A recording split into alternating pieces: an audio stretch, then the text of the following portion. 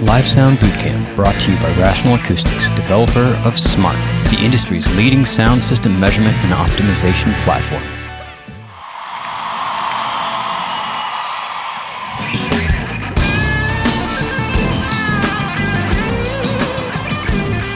Welcome to Season 2 of Live Sound Bootcamp. I'm Joe Santarpia, here with my longtime big dog homies, Ryan John, Brendan Draper. How y'all doing? Good. All right. We're coming back from a short break. No, this isn't a 90s sitcom, but this is Season 2 here. And what we're doing this season is we're gonna like put individual elements under the magnifying glass a little more. We're gonna dig a little bit deeper and literally take you through channels one by one, and then some more output related stuff later on. Was that a good like channels one by one, and then I have no idea. And then after that, yeah, we ran out of good ideas. good save. Guys. Sorry. We're just going to do what we usually do when we're working, so it just makes it easier for us to think about it. Exactly. This season is the line check of Live Sound Bootcamp podcast. That's a really good way to put it. You like that? That's a good way to put it. Yeah. I felt the stroke of genius. So Yeah, that was pre-pro. Season 1 was pre-pro. Right. Season 2 is line check. line Season check. 3, maybe that'll be the show. Yeah, we're gonna do the show. Season 4 will be the party afterwards. We're gonna forget to save the show file at the end of Season 2, and we're gonna have to start all over for Season 3. That's good. All right. So we're gonna jump right in. Our first topic is our first channel on the input list. 99.999% of the time, we're gonna talk to you all day today about kick drum. Are you ready for that? Are you guys ready for that? Yeah.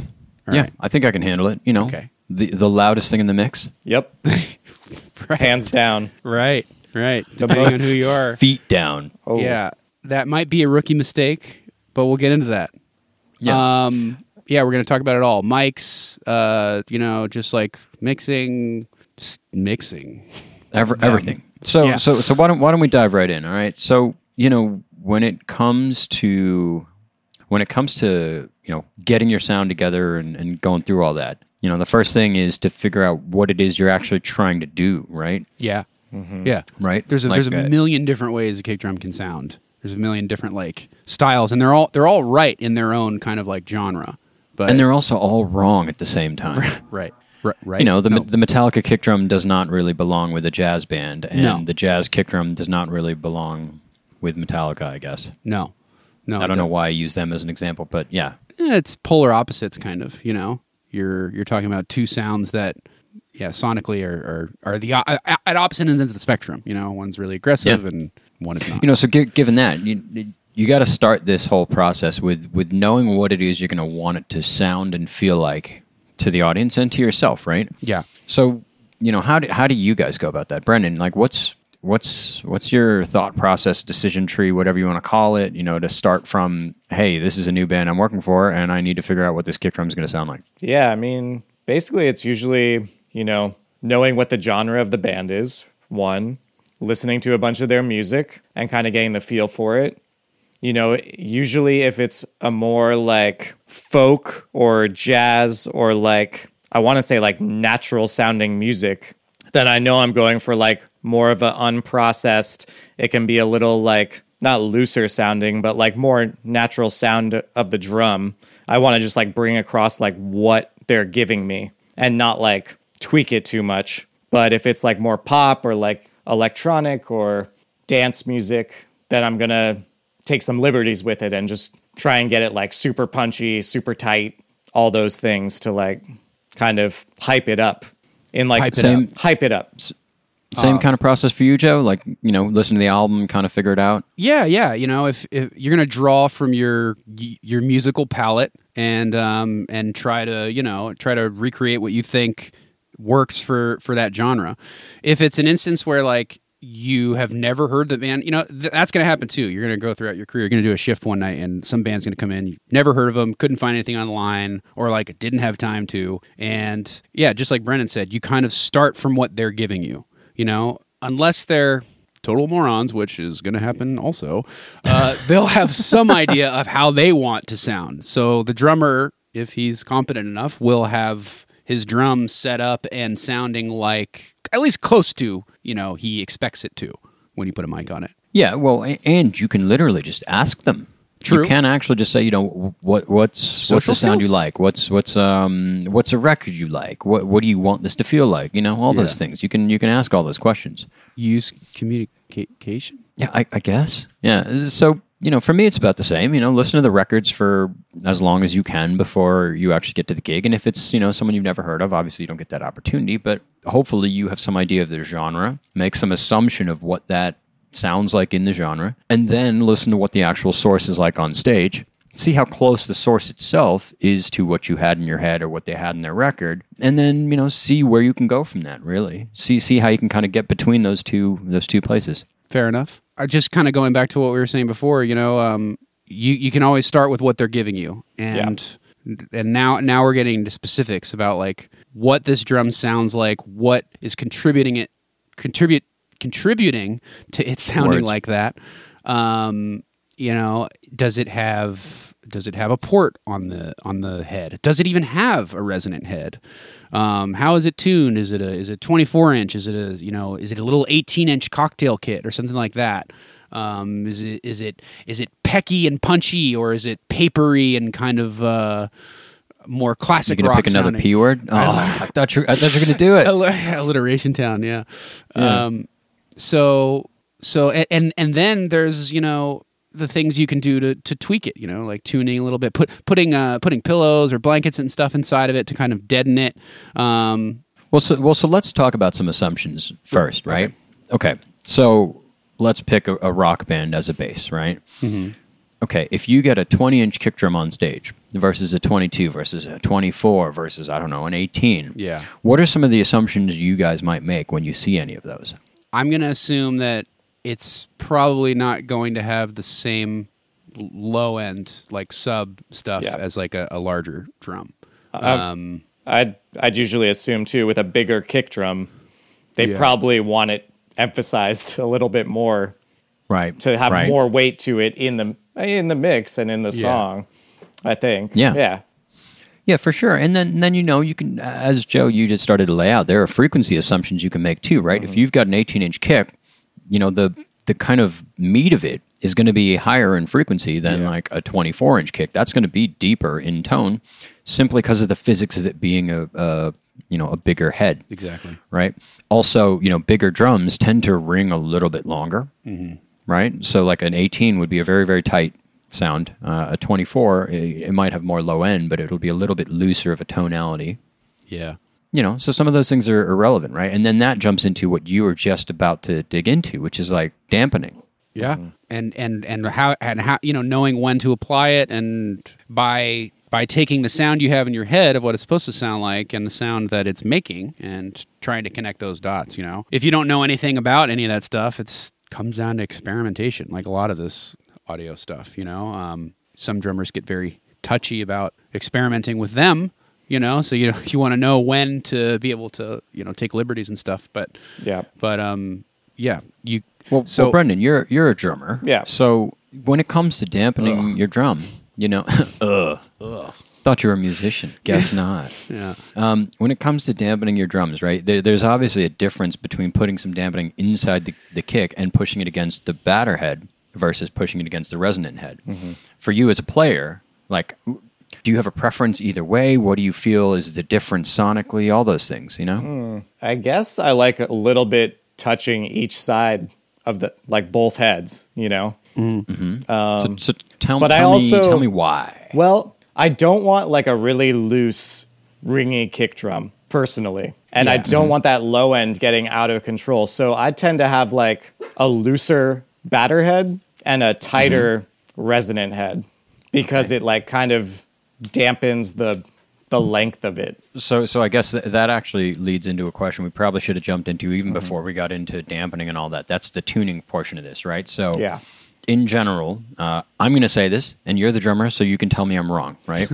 In general, I find that if your resonant head controls how long the note lasts effectively. So if you make that looser, your note tends to last a little longer. If you make that tighter, it tends to be a little bit shorter.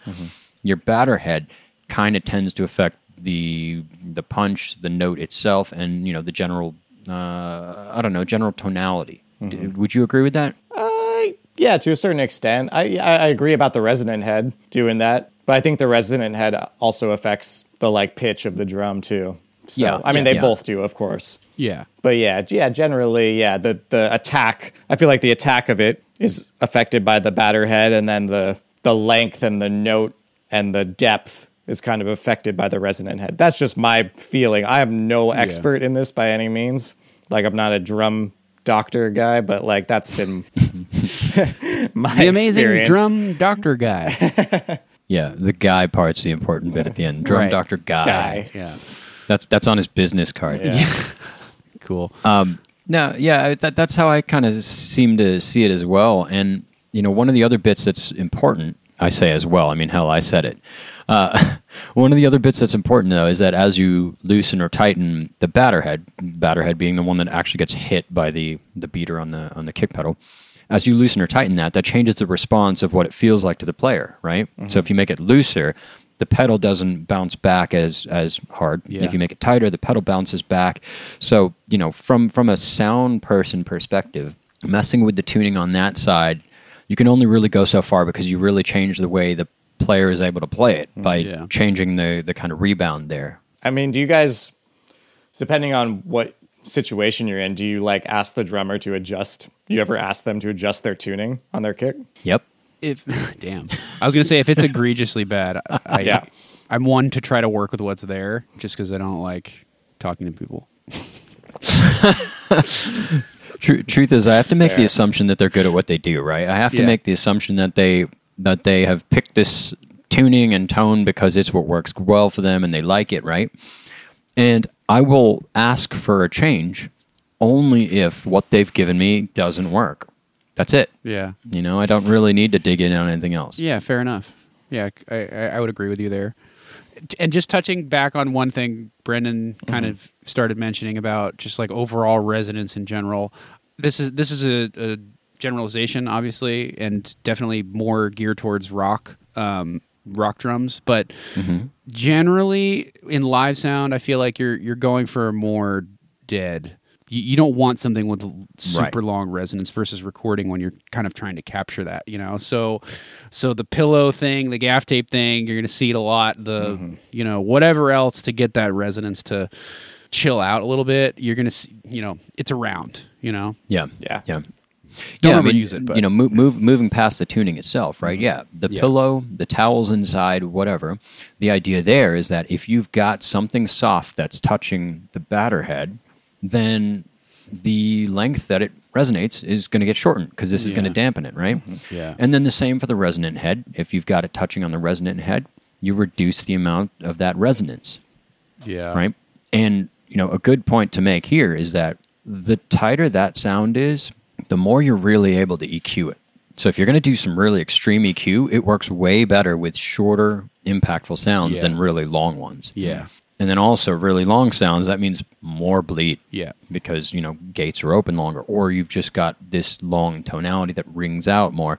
And then, you know, things like bass amps next to drums, it's going to make this kind of stuff resonate a bit. It's going to ring a little bit. Yeah. Yeah. Floor toms, you know, but kick drums, you know, especially. Yeah. Yeah, so some of that dampening, you know, the pillow inside, the towel inside, all that, some of that is also to clean up a lot of that. Yeah. Is to clean up some of those drums from ringing out when Just other acoustically. instruments are played. Yeah. just The acoustically. drum, subs. looking at the drums as a whole too, they're all resonating together, right? You know, Yeah. the kick drum is making the toms resonate too. So if you've got a big ass ring on the kick drum, Yeah. that's going to be affecting the sound of the whole kit. Yeah, it all Right, starts to kind right. of compound and get real. It just muddies up the mix. It makes the mix nasty, and you know, and then the clarity goes away. So that's the point in trying to control all that stuff. Yeah. Right.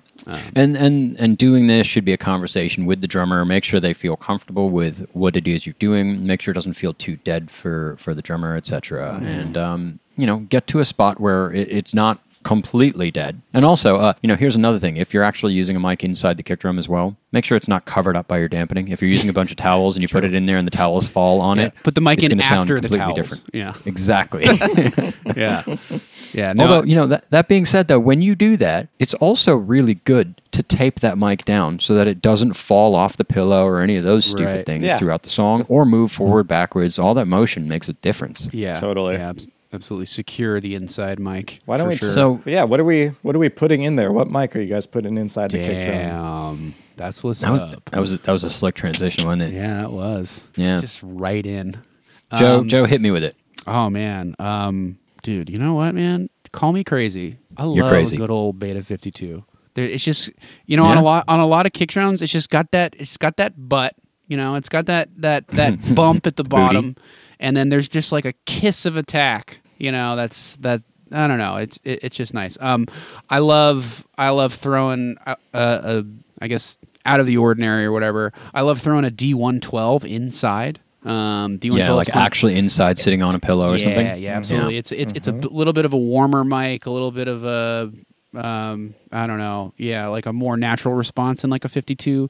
So that's why when you get it inside, you're kind of capturing this crazy sound with the 91 approach is the opposite. It's like taking it like balls to the wall extreme, and then you can kind of take out from there or blend in accordingly. Yeah. It's funny you say the 112 because every time I've put a 112 at the port, You I'm don't like, like this it. thing sounds like a basketball. It sounds Yeah. terrible. Yeah, Like, yeah, I it's can't bad. handle it. Yeah, put it inside. But I also tried throwing it inside one time, and I was like, oh, what? This is what it's supposed to be That's for. the Like, point. what is everyone else doing with That's this? the point. That's the point. That's the one for that. It's great. It's great. Something a little more extreme on the outside. Joe, what's that EV kick mic that's at the Indie? Do you ever use that one? 906? I have used it. Is it 906? Or sorry, 904. 904. 904? Is that the Sennheiser? You know what? I don't remember the numbers anymore. I'm looking it up. I'm doing research. Anyways, so back to that 112 though.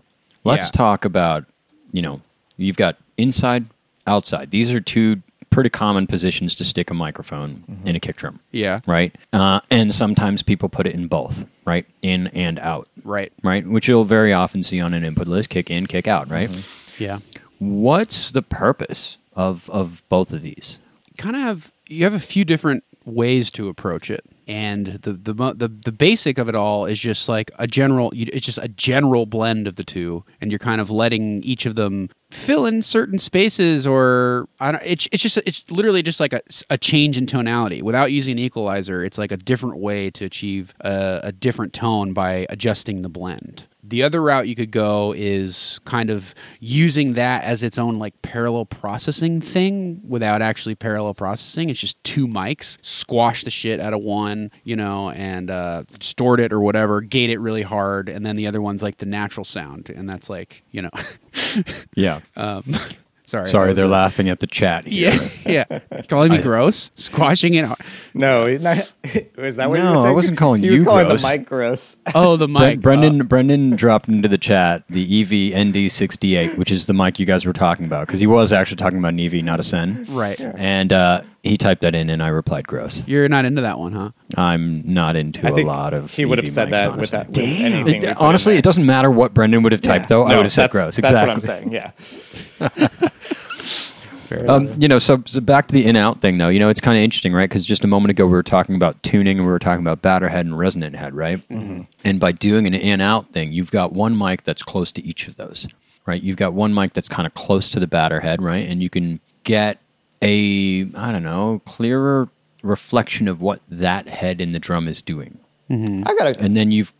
go ahead, I Brendan. was gonna say I got a specific question for you, Ryan. How close do you put it? Ooh, well, it depends on what I'm trying to get out of it. But for the most part, when I put both of them in, I'm trying to capture the attack off of the batter head.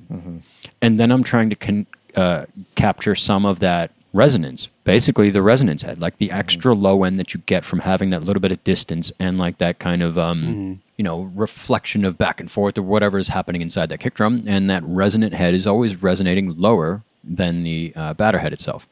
So I essentially use them as, two mics for two different parts of the same source. So, the way you described it, Joe, is, you kind of use them as a bit of an EQ. I kind of do the same, where my goal is that the inside mic is capturing the attack really, really clearly and capturing that tightness and punch of the resonant head, just kind of hitting really quickly. Yeah. And then the outside mic is kind of like more of the roundness, right? And even if you stick your ear next to that resonant head on a drum, it's like a lot less aggressive than the inside head, right?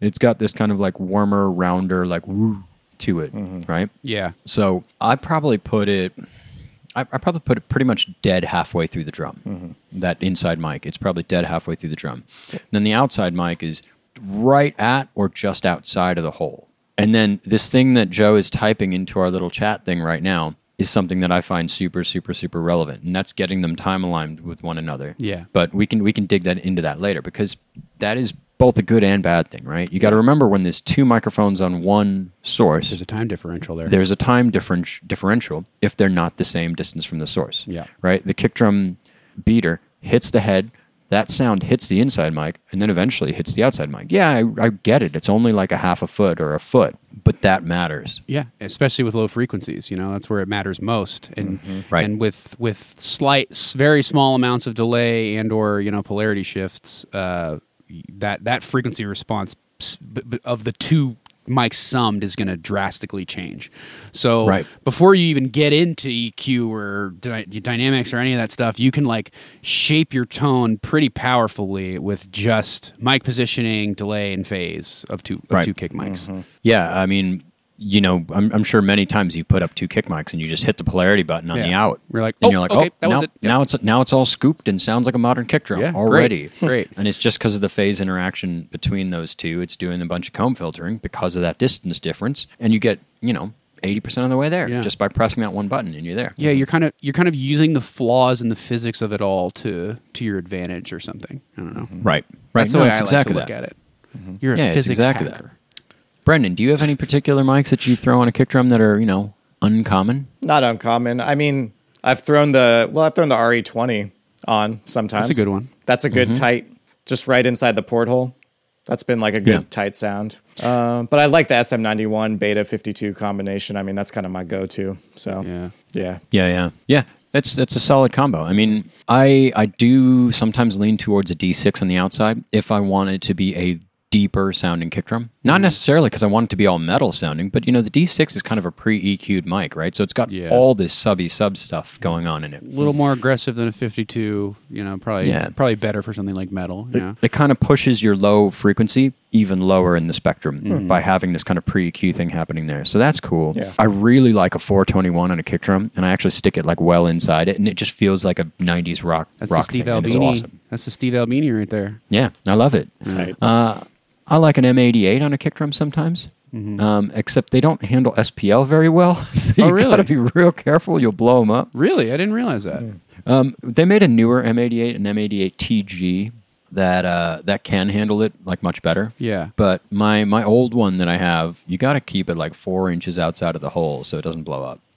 Damn. But it sounds crazy. great. It sounds great. But of course, then you have an unreasonable amount of bleed from everything else on the stage and all that. So it gets a little crazy. Real quick. What if there's... Sorry, go ahead. Oh, I was going to say, no port on the kick drum. I was just going to say that.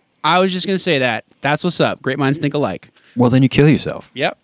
Damn. Kill the drummer. Straight off the bridge. No. I actually just did a gig a few days ago with a drummer with no port. Yeah. But it made sense. It was like kind of like old school soul with like strings and all that. It was the right sound for it, right? Uh-huh. The no port thing goes back to what are you looking for? If you're trying to get a punchy drum with no port, you're not going to be able to do it by miking up the resonant side. Yeah. But you might be able to do it by miking up the batter side. I'd beg to differ. Yeah? Oh, Tell yeah. me. Oh, I mean, we're going to get into processing after this, but See, you're going to hack it. See, that's the thing. I'm going to hack it. I'm going to hack the shit out of it. See, to me, And where gate the it. batter hits the head itself, or where the beater hits the head itself, that is going to be all the attack, most of the punch. Yeah. So I would try and capture it from that side. If you're doing it from the resonant head, you're getting a lot of the air inside the kick drum is kind of taking away a lot of that punch by the time it gets to the resonant head. Yeah.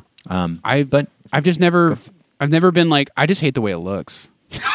I've never found a way to like mic the batter side of a kick drum where it's like, I'm comfortable with this, especially on a stage. I don't know. That's just me. Well, especially since there's always so many other things on that side of the kit. yeah. Like it's going to get knocked over. Yeah. Plus, it's Inevitably, right next someone's to the gonna hit it. snare. I don't know. Yeah. That's just me. You know, when I've had to do that, I've also effectively just assumed that it has to basically be the snare bottom mic. There's no Right. need for another snare bottom Right. mic. Especially once if you're you've gonna got that there. especially if you're gonna try to EQ any top end into it. Yeah. Right, exactly. Yeah, totally. That's kind of interesting, you know.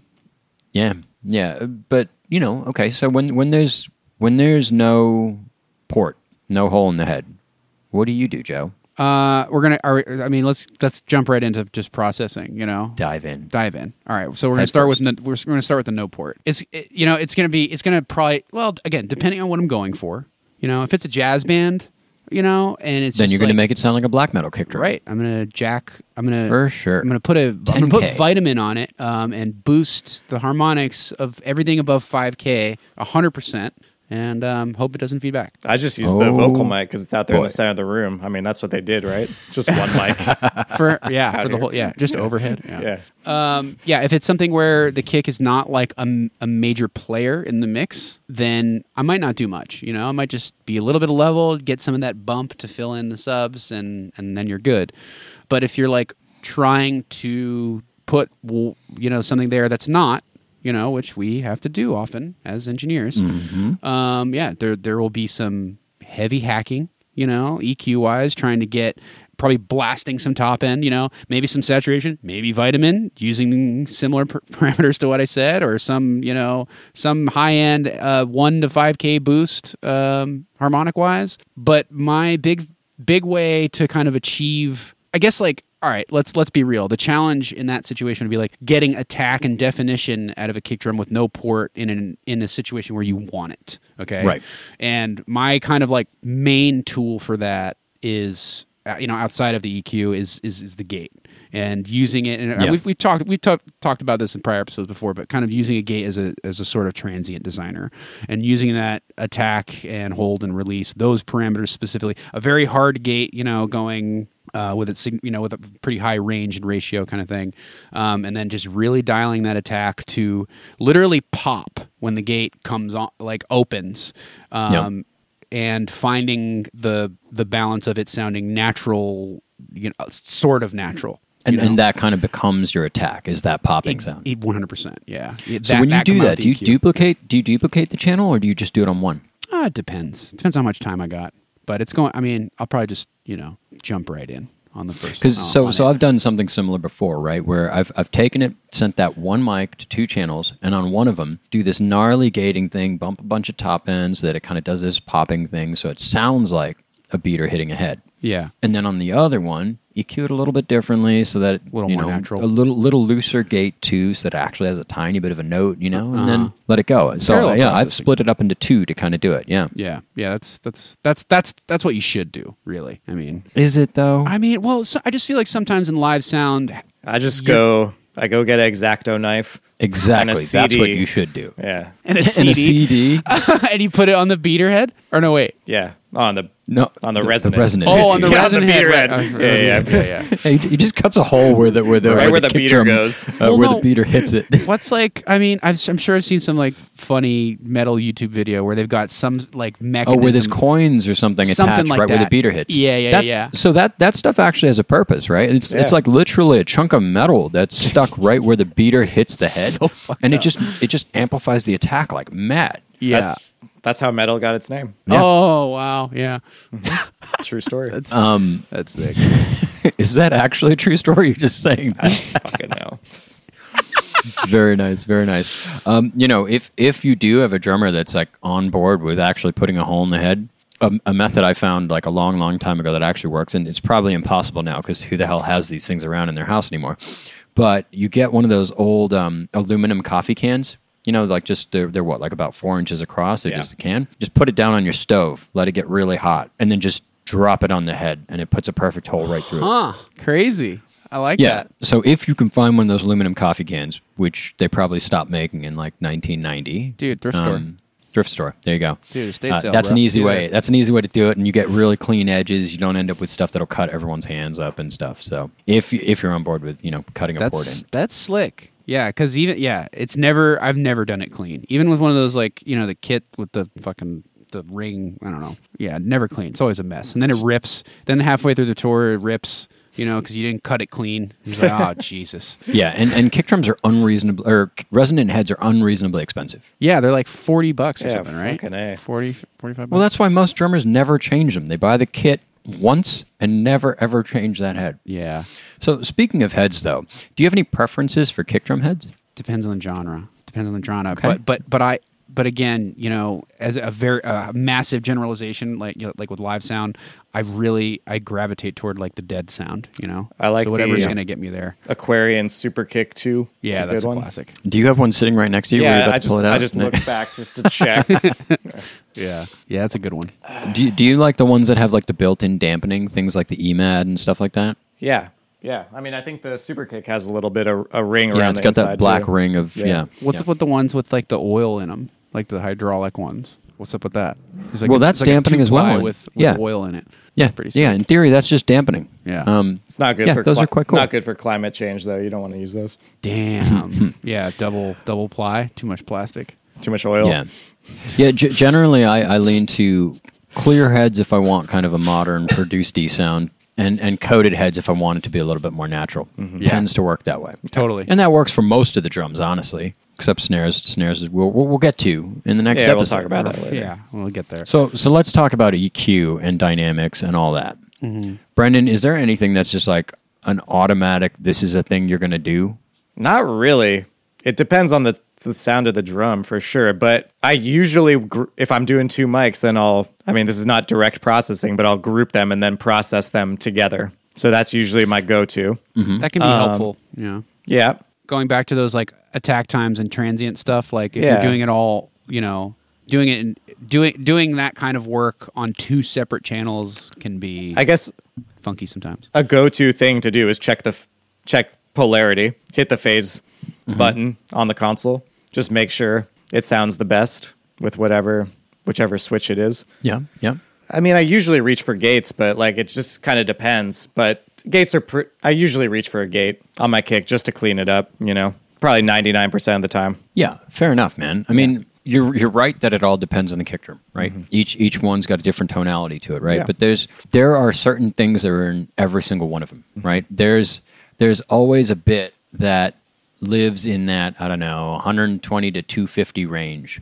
That's like this little bit of, I don't know, meat that's not necessarily tight, Yeah. right? And then you've got that kind of, boxy's not the right word, but there's that boxiness. It's somewhere in like the 400 range, 400 to 700 range.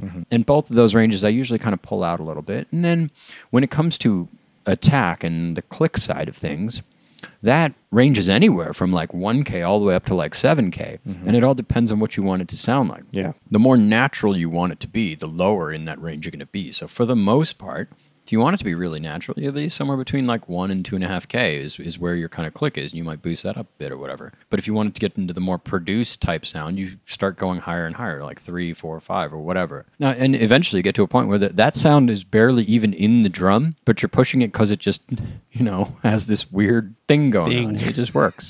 Does that kind of align with what you feel like, Joe? Yeah. At first, I was like, I fully agreed with Brandon. I was like, yeah, it totally 100% depends on what the drum sounds like. But then I was like, well, no, I'm probably going to execute the Smiley EQ somewhere. You know what I mean? Right. And yeah, I'm probably going to try to gate it if someone doesn't kill me first. And I'm probably going to compress it a little. The truth is, those are all ranges, right? And Yeah. what you do in those ranges is going to be totally dependent on the drum itself. Yeah. Absolutely. Yeah. But I know that I'm going to gravitate towards figuring out something in that low mid range, and then figuring out something in that mid range, figuring out something in that top end range that Yeah. kind of like allows me to tailor it. And then comes the more complicated question, like the actual low end. Right. And, even in our little document we've got here, we've got a little point on relationship to bass and instruments in that frequency range. And I think, your decision for EQ and what you're going to do on the low end of the kick drum is entirely relevant or related to what the other bass instruments you have are, Yeah. and where you want the kick to sit in relation to those. Yeah. 100%. So, very often there's a conversation of, does my kick sit above my bass or does my kick sit below my bass? And it's like, it's a bit weird of a conversation because, like, I feel like a lot of people say that, but maybe they don't actually execute exactly that. So, like, what are your thoughts on this? Well, yeah. I mean, I guess what you're talking about is kind of which one is going to be the star of the show below, in the sub frequencies, below 90 hertz. And if we're talking live sound, really, which one is going to dominate the subwoofers? Yeah, Kind of, yeah. Yeah. Yeah, it depends. You have to mean, make that decision. Yeah. I think that's a stylistic decision, though, right? I mean, or you're like making a decision like where you're like side chaining the bass to the kick so that you can get both. That's I feel like that's Yeah. either like a salt and pepper on top scenario or Yeah. or it's desperation. Like A little bit of both. yeah. One I'm desperate quite often in that regard. damn. You be side chaining, bro? I do all the time, but we can get to that. But Yeah. I read something that someone on Reddit posted the other day in the live sound thing, and it made a lot of sense actually. So I wish I could credit the user or whatever at the post or whatever. But maybe it wasn't actually live sound. Maybe it was recording. They were talking about recordings or something like that. But they talked about when like mixing their low end stuff and like trying to listen for it and stuff like that. They'll take a low pass filter and put it across the whole mix. And I do that. you do that. You do it in live sound too, if you Yeah. can, like virtual Yeah. sound check scenario. Yeah. So not that often, honestly, but in studio all the time. And so I'm gonna get into some onomatopoeia here, but they basically said, and they used capitals to kind of distinguish the two, but they said, I'm gonna try to recreate this. They said basically you want your like your kick bass relationship to go something like boom boom boom boom boom, and they use like capitals with the B and like lowercase m's, and they were like instead of boom boom boom, like all capital I love it. BMM. I love it. But it made perfect sense. You know what I mean? Yeah. You kind of want the kick to be the transient that's riding above, Yeah. and the bass to be the brooding, The long thing, part of it. right, Yeah. exactly, the note. Yeah, the legato part, the note, exactly. And again, genre generalization, genre specific, but like that's a pretty cool way to put it. I thought. That's why I get a little confused with this statement of like whether you want the kick above or below the bass in the low end, because I feel like I usually have them both there, but when I look at like frequency analyzers of like songs I like, I see that they're all kind of in the same place. well, they're in the same place, but the kick just punches through Right. in At a the certain sub point. above the bass, and then it goes away, and you still got the bass there, but it's just lower. Yeah. So yeah. I don't know. That's kind of like what I go for. I don't know if that's right or not, but There's also in live sound. There's also kind of the issue of headroom, and I mean not so much Right. in today's modern PAs, but still, even like the headroom of a space, if you will. You're not trying to kill anybody here. Everyone wants everything to be pleasant. So I don't know, establishing some sort of cleaning that up and kind of assigning those. Assigning one to the low end, it can help in the live scenario. You're not making a record, it does. It's not like everything doesn't have to be all the time. If we view this from particularly the live sound lens or whatever, if you make your bass very subby, and then you have your kick drum that is very subby, you're going to eat up all the headroom in your subwoofers really, really quickly. Thank you. Right? Yeah. And I think that's kind of what you were trying to get at, Joe. Yeah, I think that was an intelligent way of saying the bumbling garbage that was falling out of my Now, mouth.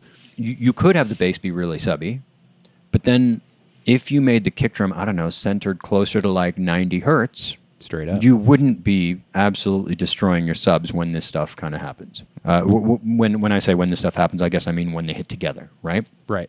You could do the other way around, where your kick drum is actually very subby, and your bass is centered above 60 hertz. And when I say centered, I mean like, the majority of anything below that you've removed, rather than using a subharmonic synth or like any sort of octavey thing going on to kind of fill it out down there.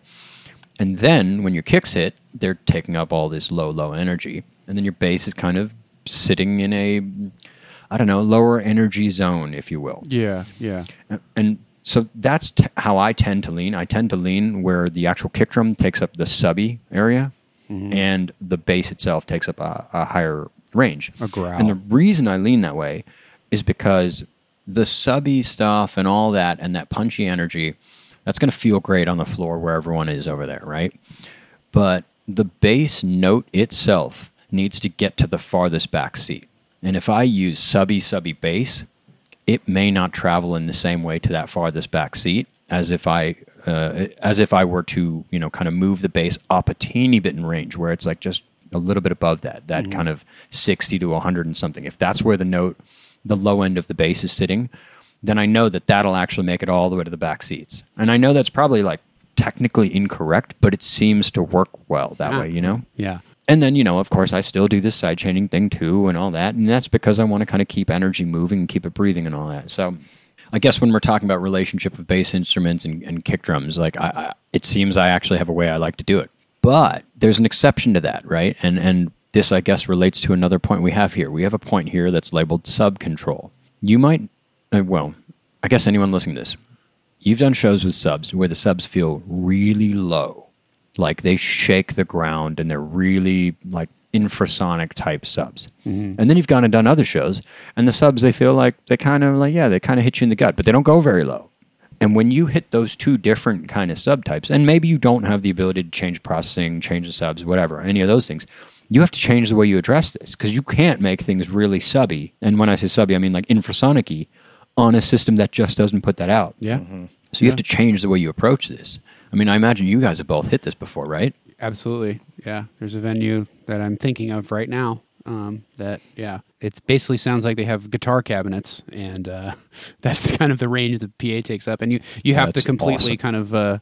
You have to completely kind of recontextualize the mix to allow for that. You have to find warmth essentially above like 90 hertz in this room. So, Brendan, you've hit this as well? Yeah. I've worked in plenty of venues where there's not too much low end. I mean, yeah, I lean towards making my kicks lower. So, if the subs can't handle lower frequencies, I find where the kick drum can like kind of hit at the lowest point of those subs and then make room for it there. I mean, that's usually what I do. Yeah, I think, in those instances and touching back on, the relationship of the two, even with the normal PA that actually does produce those frequencies, establishing that relationship and like, putting a high pass filter, say, on one of them, for instance, if you're going bass low, putting a high pass on the kick can often create more impact. It's almost like counterintuitive, but it goes back to the headroom thing. Like if your subs are struggling to reproduce all this shit, they're not gonna sound as good as if they're like working within their proper parameters. So you might get more punch, more impact, and like more perceived loudness even by like taking some of it out of one of the other ones. And that's a good point too, because I imagine that some of our listeners have hit this too, where you get your kick up as the first thing in line check and it sounds smashing. And by the time the whole band's there, you're like, the kick sucks.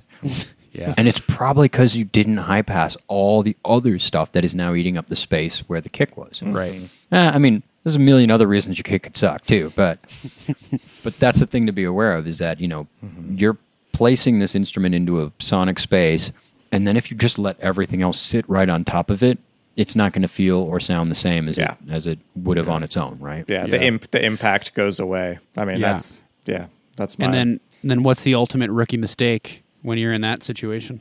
Just turn that shit up. Turn that shit up. And then you mean when the kick drum is the lead singer of the band? Dude, I mean, how many times have you walked into like a small club and you see some 14-year-old sound person just like no offense to 14-year-olds to the how did they even get in the club? Well, they had a fake ID. Fake ID. This is turning into quite a complicated W2. story. Yeah. But yeah, don't W2. Yeah, be aware of I'm sorry, fake 1099. Excuse me. There you go. Let's be real here, guys. There's no way he's a real employee. Yeah, no, healthcare, God. But yeah, don't be the rookie who made that mistake. Be aware of it. We just told you. You have no excuse now. Truth is, though, it feels nice to have all that impact and all that, and I get it, and it's so easy to kind of push that up. But everything at the end of the day is about balance and delivering what the artist or the song is supposed to be, right? And that is probably not a kick drum solo, unless it's black metal. Then it's probably a kick drum solo. Then it's probably chill. Followed by a guitar solo, followed by another kick drum solo. Yeah. Well, did we beat this drum to death? Oh wow! Thank you, y'all. We got a couple more episodes of drums that I'll repeat that on. So, oh god. So yeah, I think that covered the gist of things. Yeah. Man. Is there anything you feel like we left out? No, I mean, I think we can cover, I mean, we're going to talk about all the drums. So maybe at the end we could talk about like group processing and like delay and phase and all that stuff in between the different drums once we go through them all, you know? Sounds good. Yeah. You know, before we jump off this, one thing I do want to say is as you go through things like line check and as we're going to go through these episodes, leave these lines up. Don't mute them when you go to the next one because you know what? Everything is going to have a relationship to everything else. Yeah. And, you know, it's important to check what you're now working on against what you just quote unquote finished working on and make sure they all kind of still work together. And I would also add, have the bassist and the drummer play together once you got them all up. So you can check that relationship before you move on. Yeah. To everyone There's else. a bunch of other stuff stepping on it. Absolutely. All right. Cool. Thanks, guys. And next episode, input 2 or Kick 2. 3 or 4 or 5 or 6 or 7 or 8, depending on how many you have. Yeah, 3, 4, and 5, 6. If there's 2 kick drums And there's maybe 7, 8. 3 mics each, then it's 7. No, man. I'm talking about snare drums, man. Episode 2. Yeah, of course. Input 3, 4, sometimes 5, 6, sometimes also 7 and 8. Snare 2? Snare 1 or 2? Well, that's snare 1 plus 2 plus 3. Yeah. Are you talking about SPD kick triggers? Ooh, man. We probably should have gotten into that. But you know what? We're going to have to do an episode Another on episode, that too. SPD. SPD is on there. 58. Okay, great. All right. Sounds good. All right. Take it easy. Yeah, if you guys want to get in touch, just find us on Facebook. Just search Live Sound Bootcamp. Check out the website, livesoundbootcamp.com, or you can also email us. It's feedback@livesoundbootcamp.com. And check us out on Pro Sound Web with all the other cool sound podcasts they have. All right, the end. Goodbye. The end. Thank you for listening to Live Sound Bootcamp. Want to get in touch? Join our Facebook group or send us an email via feedback@livesoundbootcamp.com. Love the show? Give us a review on Apple Podcasts and share it with a friend. Thanks to our ad sponsors. You can support this show by supporting them. And for more shows like this, visit prosoundweb.com. Thanks again to our sponsor, Rational Acoustics. Visit www.rationalacoustics.com for information on sales, training, and all things system measurement.